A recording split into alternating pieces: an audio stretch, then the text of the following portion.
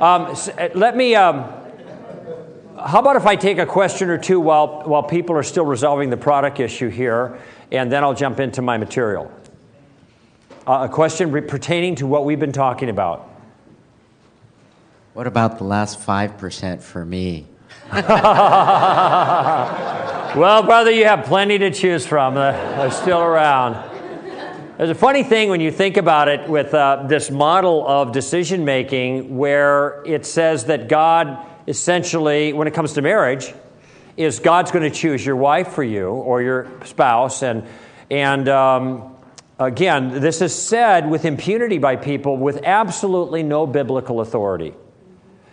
And think about the practical problem this causes. So let's say that God has chosen a wife for me. That's God's perfect will for me, that woman. Let's just say that that's the case.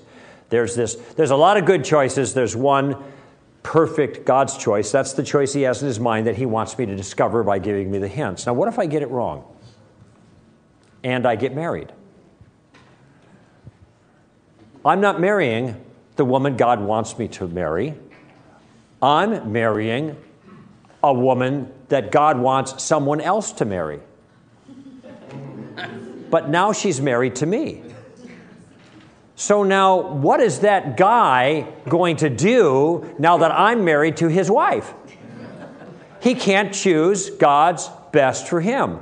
He's got to choose someone else, number 2 or number 3. Now, that wasn't the one that God wanted for that person. God wanted the others. So when he marries number 2 or number 3, he has just taken that woman out of running as number 1 in some other guy's life. You see the problem here. The dominoes begin falling. So on this method, all you got to do is have one person screw it up, and then everybody's married to the wrong person. There was a line in a movie, I think it's When Harry Met Sally, about this. And I'm looking for it. I have it somewhere here in my notes. Where she says, you know, you'll spend the whole life married to another person's husband, is what she said, something along that line. You know what I forgot to read to you, and I wonder if I still have it here, and there's just a couple more people here. It's a real funny thing. It has to do with fleeces, and hold on, yeah, here it is. It has to do with fleeces. And I mentioned there's a liability of fleeces because you can get false positives or false negatives when you put them out, and that's why I talk about levitating the piano or levitating the couch. But the eminent philosopher, Bart Simpson, had an observation that he made. Well, actually, he said something that pertains to this issue of fleeces. And I think it articulates the problem. And Homer, in this particular episode, is in deep prayer because he has just received the news that his wife, Marge, is pregnant with their 3rd child, which he's not excited about. So he's going to try to make a deal with God. Here's what he says. Dear Lord, the gods have been good to me, and I am thankful. For the first time in my life, everything is absolutely perfect the way it is. That's without the 3rd child. So here's the deal. You freeze everything as it is, and I won't ask for anything anymore.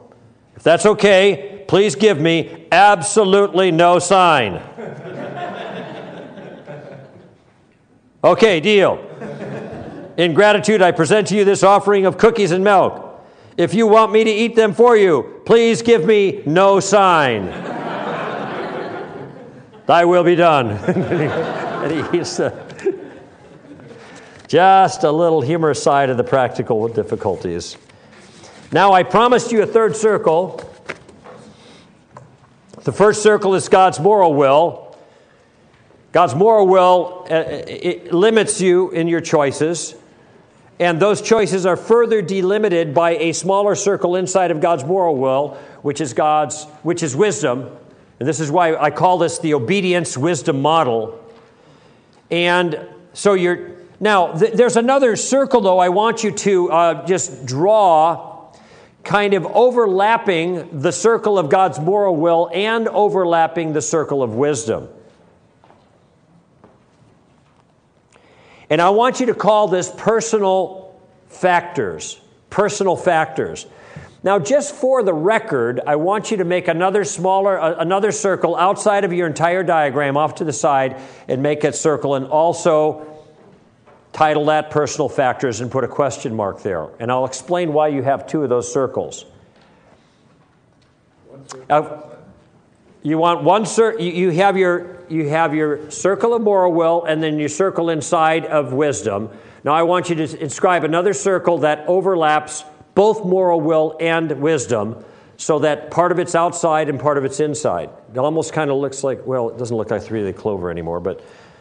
And then just make another circle somewhere out to the side and just label that the same thing. These are personal factors.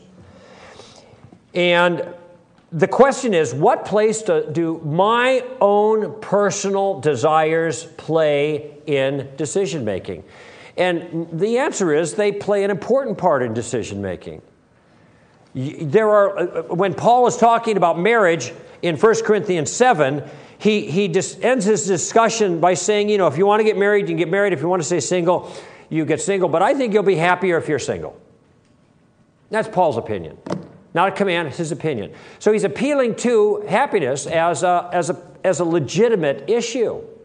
Sometimes Paul made decisions like we talked about in 2 Corinthians. He said, I had an open door of service in the Lord, but my spirit wasn't at rest. He wasn't happy. So I wanted to go be with Titus, so I went. So Paul indicates in these cases that our personal interests are significant, important. They enter into the discussion.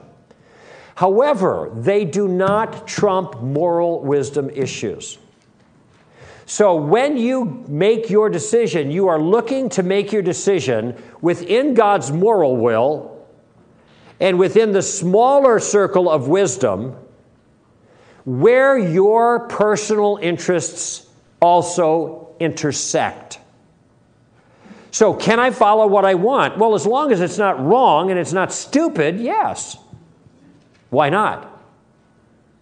We do not need to be given permission to act within the area of legitimate Christian freedom. In fact, the concept of freedom is so strong in the New Testament that in certain matters of Christian freedom, God has forbidden the body to judge others who live differently than you do.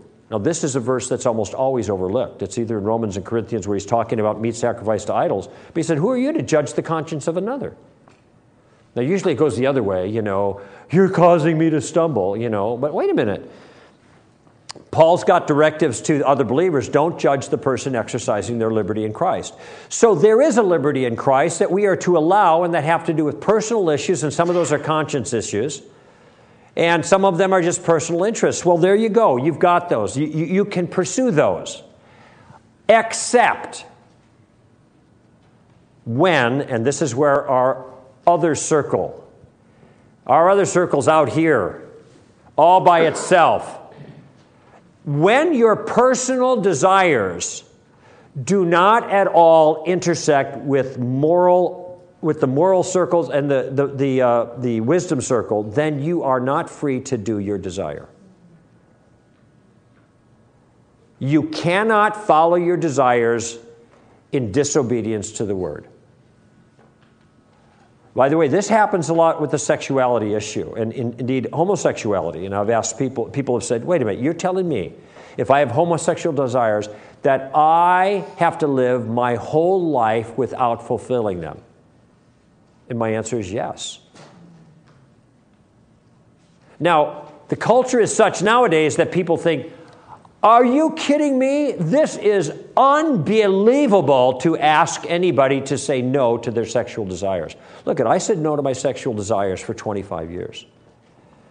Within 2 years after becoming a Christian, I became a Christian at 23, I got my sexual life under order, and I did not have sex with a woman for 25 years until my wedding night.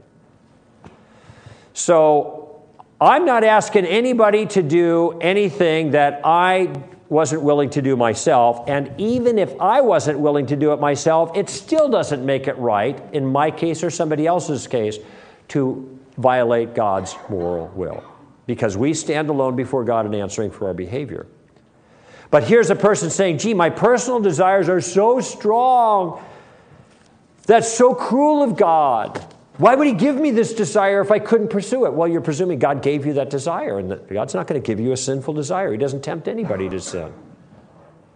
So there's an example where that kind of comes into play, and when your personal factors overlap God's moral will and wisdom, fine, that's great.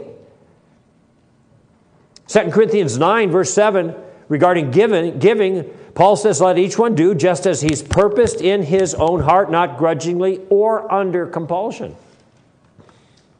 You're not forced to give. You ought to give, as your heart is desired. So that's an individual choice how it goes about, how you pursue that.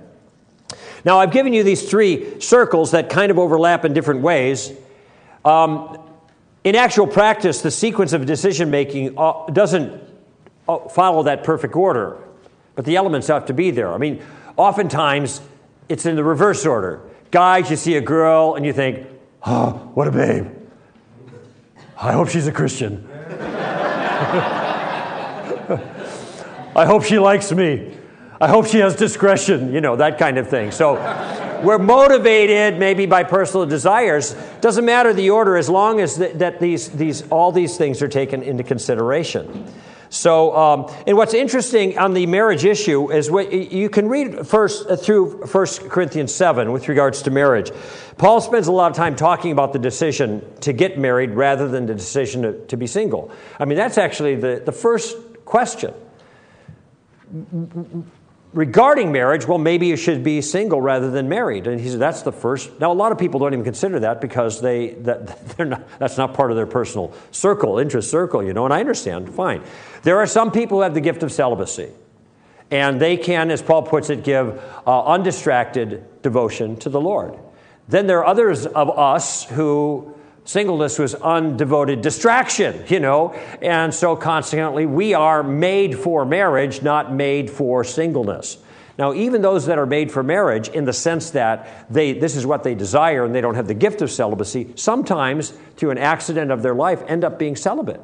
They want to get married, but they never end up getting married, okay?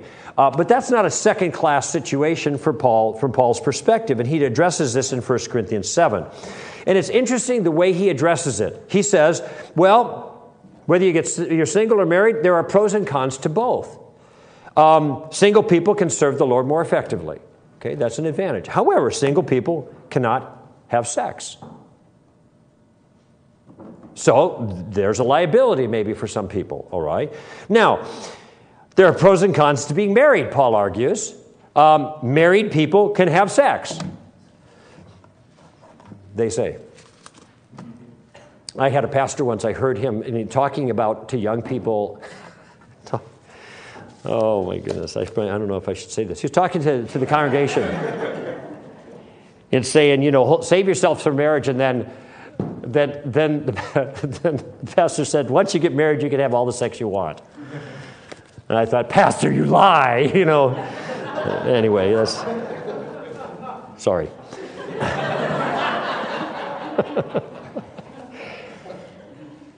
So there are advantages to being married. You can enjoy sexual favors, but there are... Is this on tape?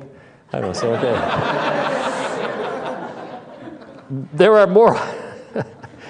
But there are moral obligations. I should say the advantages of being married, but and that is you can have sexual favors. But if you're married, you have to split your attentions. You have family and God, so there's a disadvantage there. Okay, but there are also moral obligations constraining each decision. If single people can't fornicate, married people can't get divorced. So Paul is laying all out the pros and cons.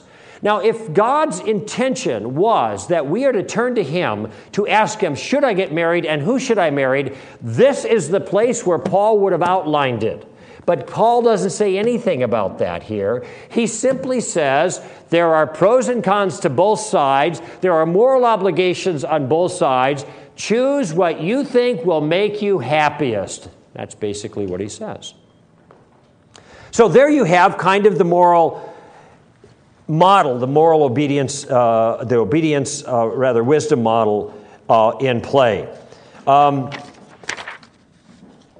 There's one other circle I want to mention here.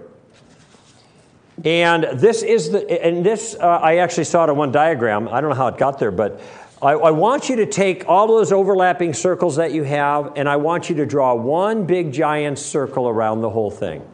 All right? So everything that you wrote is inside this larger circle. And I want you to label the larger circle God's, anybody want to guess? Sovereign will. Exactly.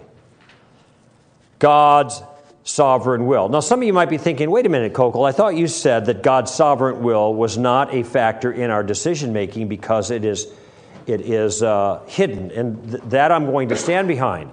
God's sovereign will plays a different role here.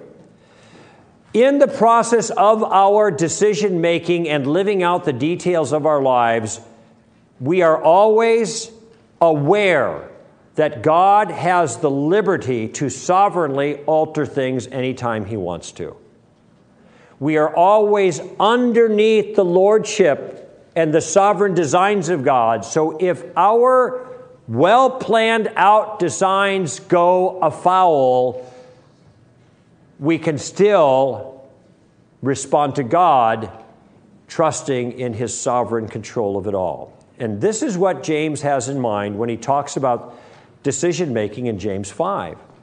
Because James says something that at first sounds like it's contrary to what I'm suggesting that you should do. James says, don't make your plans and say you're going to go to this town or to that town and you're going to make this profit or that profit and do these kinds of things. All such boasting is evil. And I've had people that say, well, there you go. See, you're making your plans. That's evil. You should let God make your plans. But that isn't what James says. First, I want to observe just something in the verse I cited, and then we'll give the next verse, because we have a principle that we never what? Read a Bible verse, right? Notice how Paul says that James says all such boasting is evil. Well, he doesn't say making plans is evil. He says boasting is evil. Well, how is planning to do this or that and making a profit and going to this town or the other town or whatever, how is that boasting? Well, you'll find out when you read the next verse. He says, you don't even know if you're going to be alive tomorrow to do this or that. So what you ought to say is this: if God wills, I will do this or that. So the point he's making is, if you're making your plans and you're setting up your little fiefdom, without any regard for the sovereign interaction of God in your life, you're doing it all on your own and you're the master of your own fate and the captain of your own ship, that's boasting, that's evil. That perspective, that point of view. But if your point of view is, well, I'm under God's sovereign hand and I'm going to make my plans, and if God wills, then they will work out. And if they don't if they don't work out, well, then that's God's will too. And sometimes you have the best laid plans of mice and men, and all of a sudden something just drops right in the middle of the whole thing, and there's a kibosh put on it. That's a closed door, right? Now, the thing about closed doors that are really closed is you don't have to make any decisions about them because you can't get through. Now, it doesn't mean you can't keep trying. But it means in that moment, you're not going to go there. And so I think it is entirely fair to see God's sovereign hand in the barrier that He has allowed, for some reason we don't know, to be in the way of your plan. So then you got to go from there. And you start with an attitude. Okay, Lord, you're in control. I don't understand why this happened. I don't know why I'm going through this kind of thing, but you're in control. So now I'm going to look around for another path. Now, I want you to think, in light of that, about what Paul says when he's describing his desire to go to Rome. In the book of Romans, before verse 18, there's a little discussion about Paul's desire to go to Rome. Okay? By the way, can I just pause for a moment? I just want to apologize for making that jocular reference to marriage a few moments ago. It's probably ill-advised, and I'm feeling a little uncomfortable about it, so I just ask your forgiveness. It was kind of funny, but it probably wasn't appropriate, so mea culpa. All right? Paul's trip to Rome, he indicates there in the first chapter, and then he talks about it more towards the end of the book. his rationale for wanting to go. And it's interesting, he never says that God's leading me to go to Rome. He said, I want to come visit you. I'm writing this letter and I want to come visit you. Now, why does he want to come visit? He says, well, I want to impart some spiritual fruit to you. I might be able to get some spiritual fruit and encouragement from you.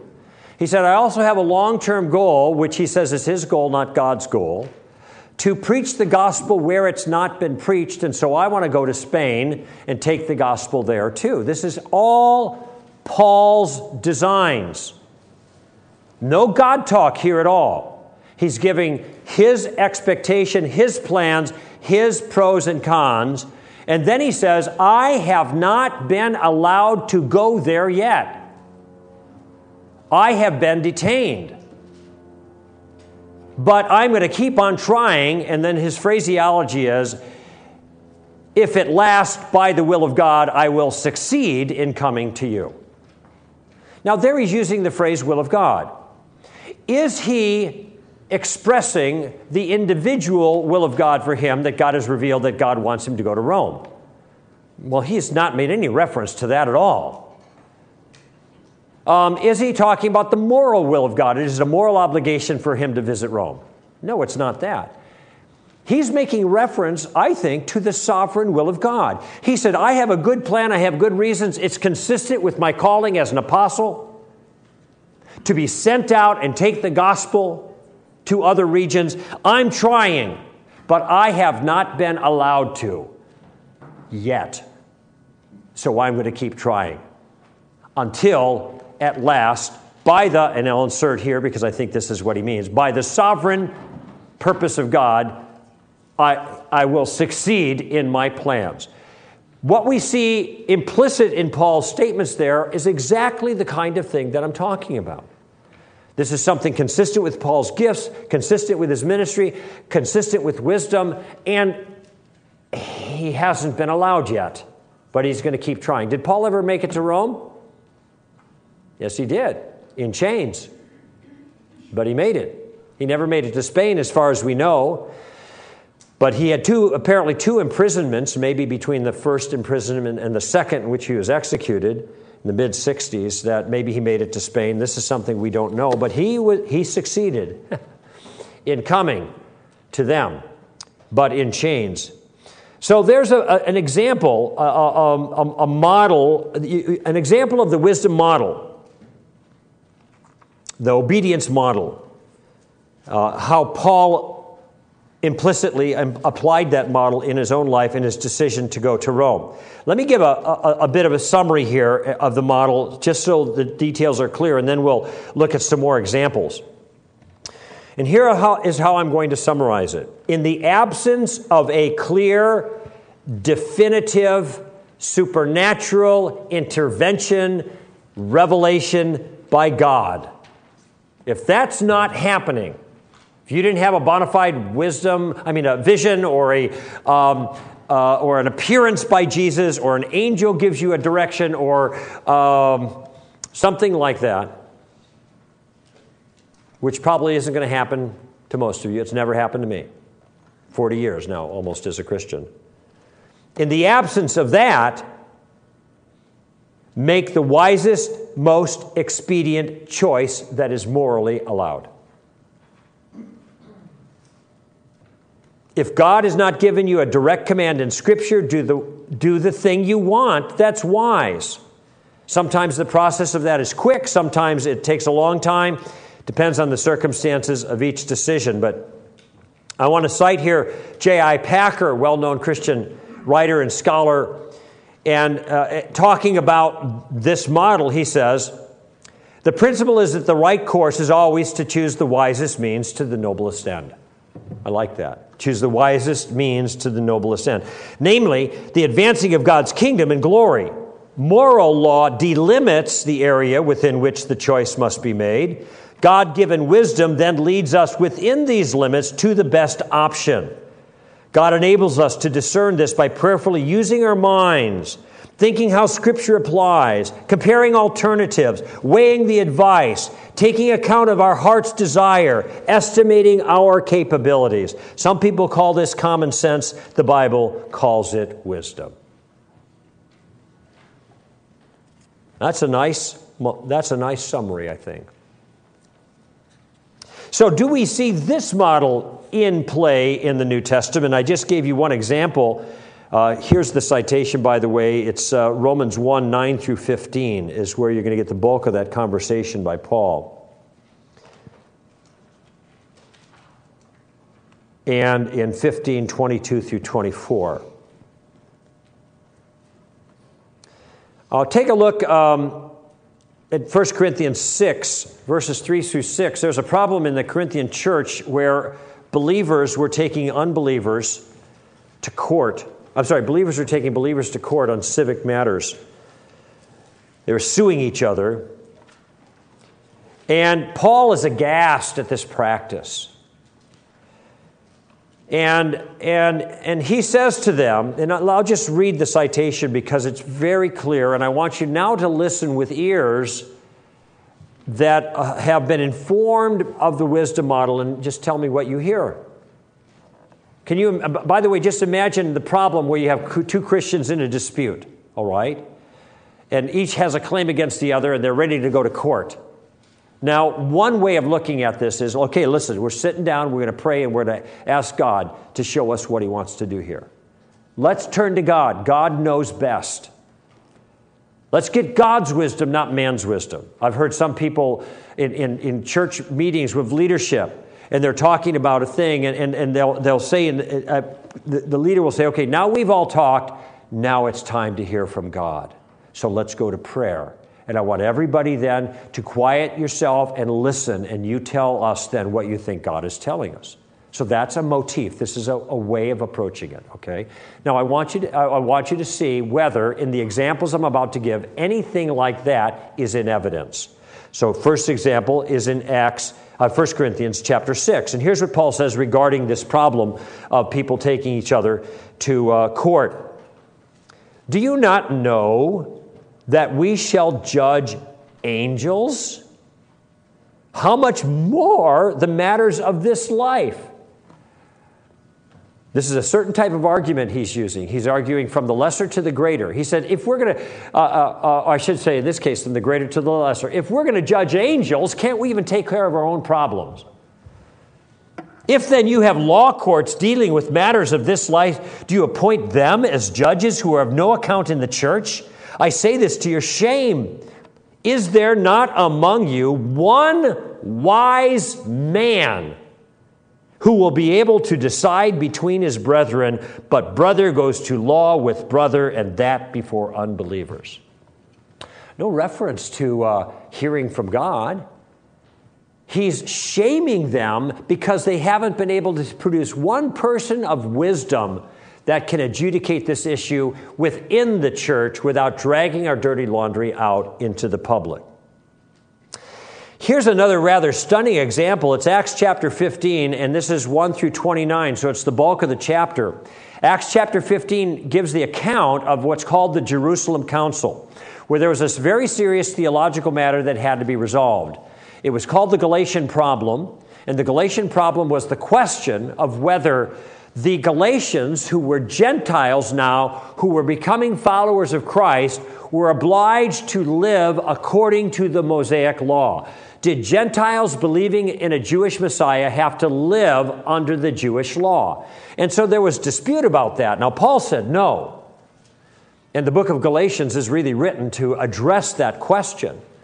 But there was a council that was drawn up, of which Paul was party and Peter was party and a bunch of the other leaders in Jerusalem, where they all got together and talked about this. Now, can you imagine, under these circumstances, how important it would be, given this conflict between those in the early church, for the leaders of the church, the apostles and the heads of that community, to hear from God?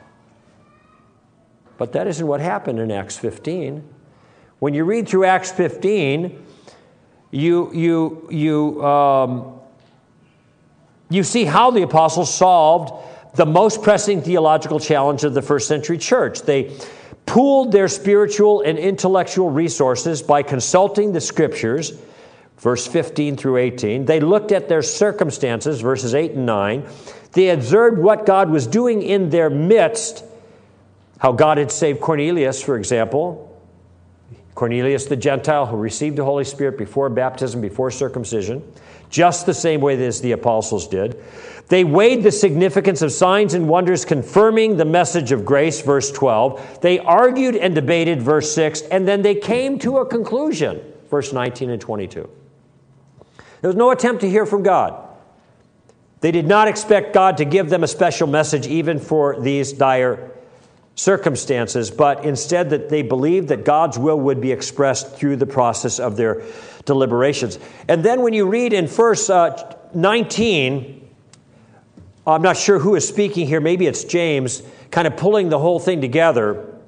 He says, "Therefore it is my judgment that we do not trouble those who are turning to God from among the Gentiles." And then in verse 25, "It seemed good to us, having become of one mind, to select men to send a message to the Galatians." So up until this time, what do we have visibility of? We have visibility of a process of disputation in which observations are being made of the way God is working in their midst and what the Scripture has said regarding the circumstance. Then they come to a judgment on their own, which seemed good to them, and then they wrote a letter to the Galatians describing the conclusion that they came to. And in the letter, here's what they say. "It seemed good to the Holy Spirit and to us to lay upon you no greater burden than these essentials." And then they gave them their decision. This is the first mention of the Holy Spirit in the whole text. What's going on there? Where did the Holy Spirit come? Why is he saying that? Now, I'll give you my judgment on this, what I think is going on. We have visibility of the whole process, and in the process, there are no revelations that are given. Had there been a revelation, I promise you it would have been included. But no revelations were given. Instead, they went through this process of adjudication on this issue and came to a conclusion that they said seemed good to them and was a function of their own judgment. And then when they went to address the Galatian church, they said, "This is the Holy Spirit's conclusion." I think they understood that the Holy Spirit was going to work through the corporate leadership of that church.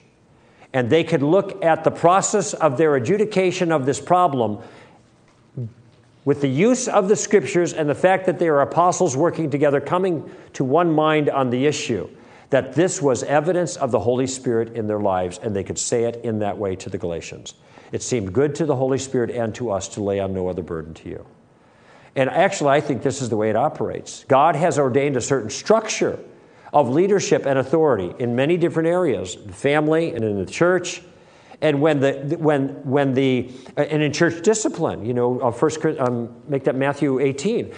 When there is a problem and two or three are gathered to affirm the conclusion, the details of the thing, then God is right there answering their questions. This is another verse that's taken out of context. "I am right there in your midst when two or three are gathered."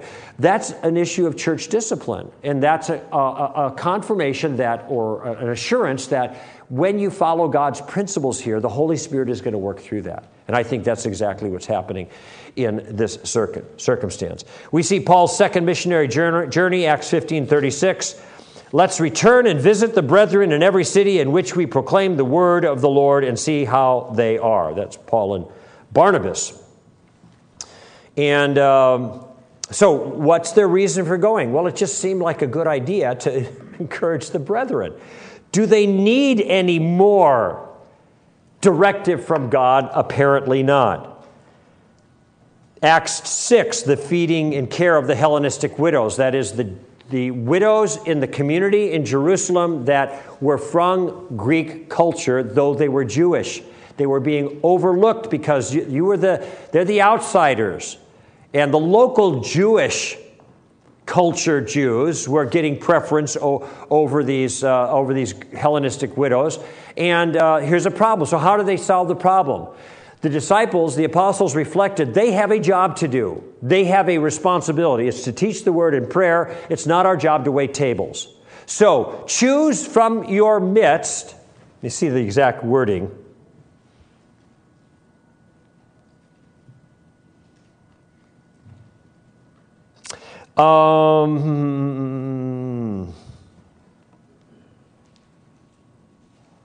Select from among you, brethren, 7 men,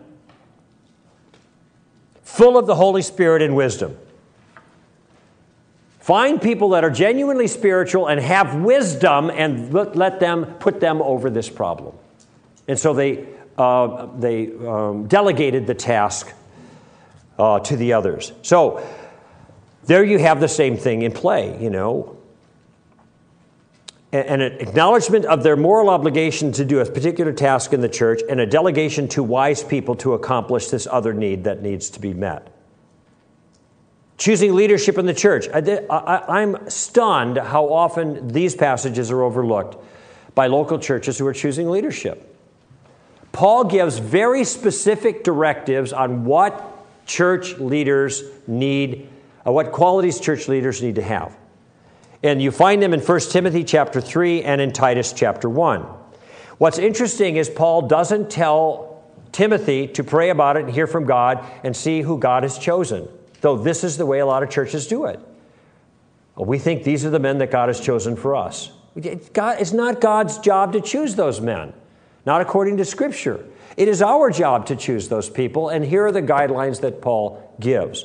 It's interesting that a lot of times people think they are chosen of God for this purpose because of the feelings that they have, the subjective messages they think they're getting, and they overlook the directive right there in 1 Timothy and Titus chapter, 1 Timothy 3 and Titus chapter 1. It's just amazing.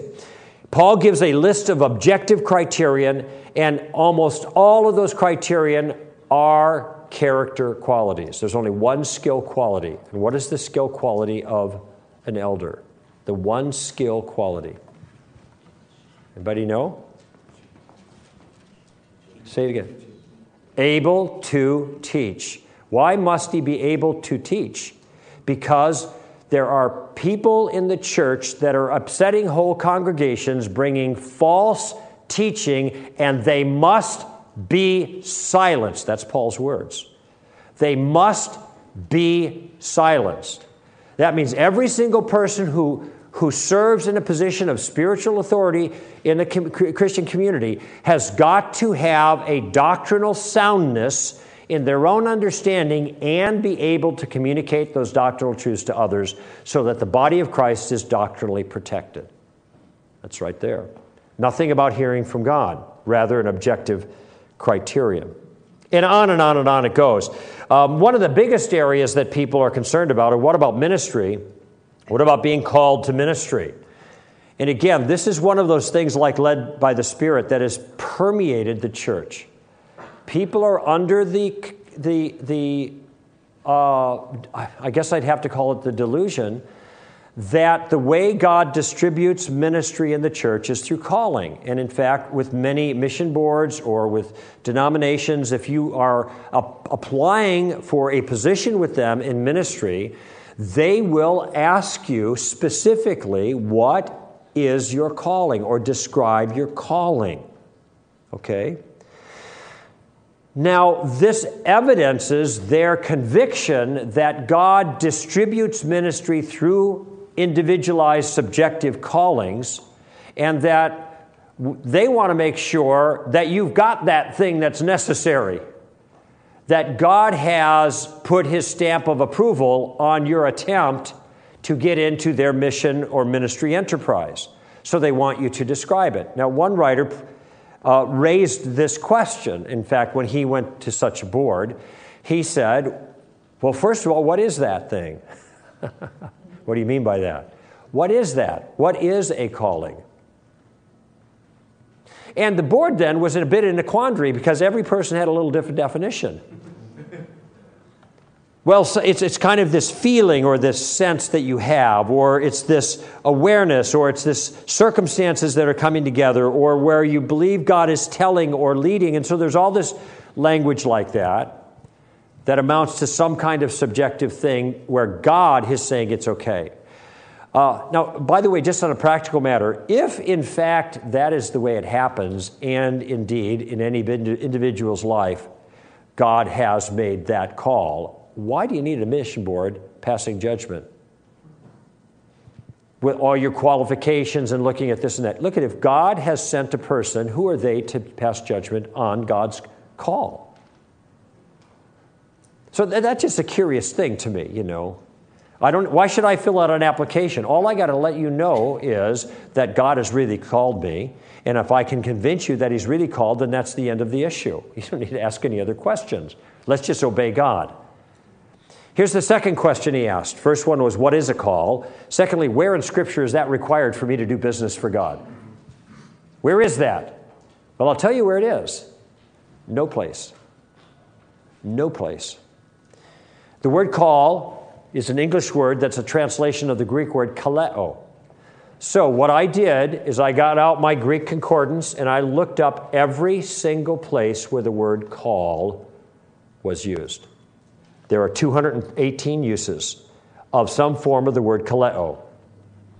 And in those 218 uses, you have different definitions. For one, you have call being the invitation to faith. Many are called, but few are chosen, Matthew 22. So that's the general call. The call has gone out.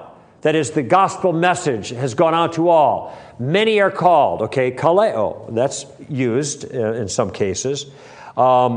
Jesus said, I did not come to call the righteous, but sinners, okay? Then you have the word kaleo used in a second sense, which is the effective call. It's used mostly by Paul when he talks about God's work in bringing a person to the faith. As many as the Lord our God shall call to himself. 2 Timothy 6, take hold of the eternal life to which you were called. 1 Corinthians 7, God has called us to peace. So there is a general call that goes out to everybody. Then there is a call that pertains to the Christians who have responded to the general call, and they're the called. Now, as I'm looking up these uses of these words, I've got 218 times the word is used. I'm checking all of these off, okay? Boom, boom, boom. And so all of these that have to do with the first definition, all of these that have to do the second definition. Great. Well, sometimes it's used to refer to spiritual gifts. And Paul was called as an apostle. Okay, so there's a call that, in his case, he was actually literally called Paul. Or Saul in that case. Who are you persecuting, So, great. Okay. When I got rid of all of those references to call, you know how many references I had left? I had 3. I still haven't gotten to the individual call to ministry yet. I have 3 verses left. I'll read them to you. Acts 13:2, where Paul and Barnabas are called on their first missionary journey, and that was through a supernatural revelation, because we have the citation from the Holy Spirit right there. Acts 16:10, where there is a vision calling Paul to preach the gospel in Macedonia, and the word call is used there. Paul has the vision, and he said, we assumed that God was calling us to preach to Macedonia, and so we set sail for Macedonia. And then you have the Philippian jailer account. Another supernatural vision. And then the third place it's used is of Abraham in Hebrews 11:8, the call of Abraham.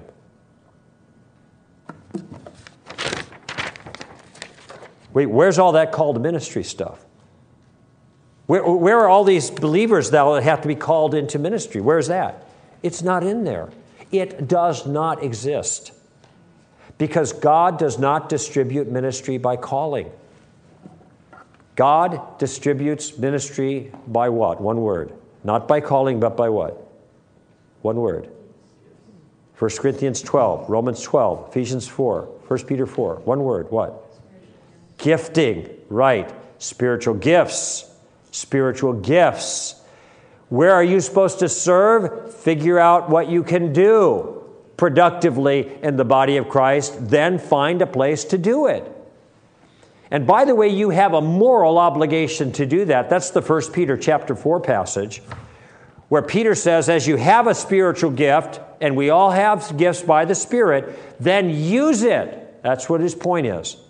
Use it to the glory of God, by the power God gives as a good steward of the manifold grace of God. He goes into a little more detail. I kind of compacted it a little bit, but that's what's in there. Use it. So you have a moral obligation to be useful to other Christians in the body of Christ. So you need to ask yourself, if you're thinking about ministry, and I hope every Christian is thinking about service because it's a moral obligation, where can I serve? Well, you might ask, what can I do? There's a lot of capabilities that people in the church have. Some few people have a gift of teaching. Some people have a gift of making money and giving money to other ministries. I heard a terrible story once of a man who made $500,000 a year and decided to leave it all behind to live on $10,000 a year as a missionary. And everybody went, wow. I thought to myself, if you can live on $10,000 a year and you make $500,000, how many missionaries can you put into business by living at $10,000 and still making $500,000? What is that, like 50 almost? So what this person did, who had a God-gifted ability apparently of making lots of dough, is he gave that up and he became a missionary. Now, somebody might say, well, maybe God called him. Well, I don't know. All I got to tell you is this. That kind of calling isn't in the Bible, but effective stewardship of your gifts is. And if this guy can make so much money and he's willing to live on $10,000 a year, then maybe he should give $490,000 a year away to other missionaries. So there's 50 missionaries out there instead of just one. That is simple what? Starts with a W. Wisdom, don't you think? I admire the guy's intention. I just thought that the trade-off was not sound and not wise. God does not distribute ministry by calling, but by gifting. 1 Corinthians 12:7, to each one is given the manifestation of the Spirit for the common good, wisdom, knowledge, faith, healing, prophecy, discerning spirits, tongues, interpretations, etc. 1 Corinthians, and whether those are all still for today is not my issue here. My point is that the apostle is saying we all have capabilities of one kind or another. Frankly, I think the kind of gift that is needed the most is the gift of helps. And since the gift of helps is needed the most, I suspect most of you have that gift. You think, oh, that's not very glamorous. Well, you know, we couldn't live without you. And I think this is one of the reasons that Paul says we should make a more fuss over the less glamorous gifts, because those with the glamorous gifts, like pastors and speakers, they already get too much attention. You don't have to fuss over them. Fuss over the people who aren't getting the attention but are still being faithful with their gifts in the community. So the pattern here is employ your gift in service as a good steward to God's glory. So I think, taken as a whole, I hope that what you are feeling now is not frustration or discouragement, but a sense of freedom. Now, this is a teaching, by the way, that is all apologetics, and it's no apologetics, and it's all Bible teaching, and I'm mostly an apologist. But this is the teaching that more people have told me has changed their life than anything else we do. Now, the tactics is coming up on that one, but still, it's this because people have, in many cases, have been so captivated. No, that's not the right. Enslaved, maybe is a better word. To a false system of decision-making that has cramped them. Now, they haven't been able to let go of it because everybody else believes it and they think it's a spiritual thing, but they have a hard time making it work. There's so much confusion. And I'm just here to say, forget about all that stuff. Quit trying to thread the needle, trying to figure out what God's telling you to do, and spend your effort and your energies trying to figure out what is a good, sound, wise decision. The title of the book, Just Do Something. Do something noble and good and smart. And start right away. Don't wait around. The days are evil. Don't waste the time. Get involved with other people. Talk with them. Lay it out before each other. I wonder how much in discussion, see, now it's September and young people are going away to college and So the choice for college was probably in the late fall and early spring. It's already behind us. But I wonder how many people who had Christian kids had as a requirement for the school that they would send their kids, not just the academic status of the school, but the vibrancy of spiritual life for Christians on that campus. Now, Harvard actually has a pretty aggressive group of Christians there, the Harvard chaplaincy.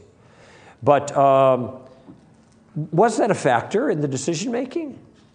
How are your children going to survive spiritually when you set them free in that kind of environment? Is there a community there that's going to surround them, that is a vigorous spiritual community, that is committed to the authority of Scripture and is committed to discipleship and obedience, that they can be enfolded in the way you have enfolded them when they've been at home? And if it's not there, don't send them.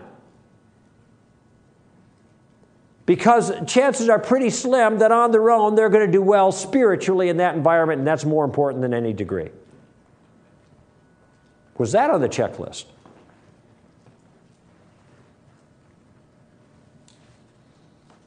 Any decisions that you have to make can be conformed to this pattern. But it does require that you ask different questions. It does require that you be more biblically literate. It does require that you say no to your desires in many cases. It does require that you're engaged more personally in the body of Christ. And all of that is something God wants. It does require that you grow in wisdom. Skill at living, not just being a youngster, a spiritual youngster who's good at taking orders.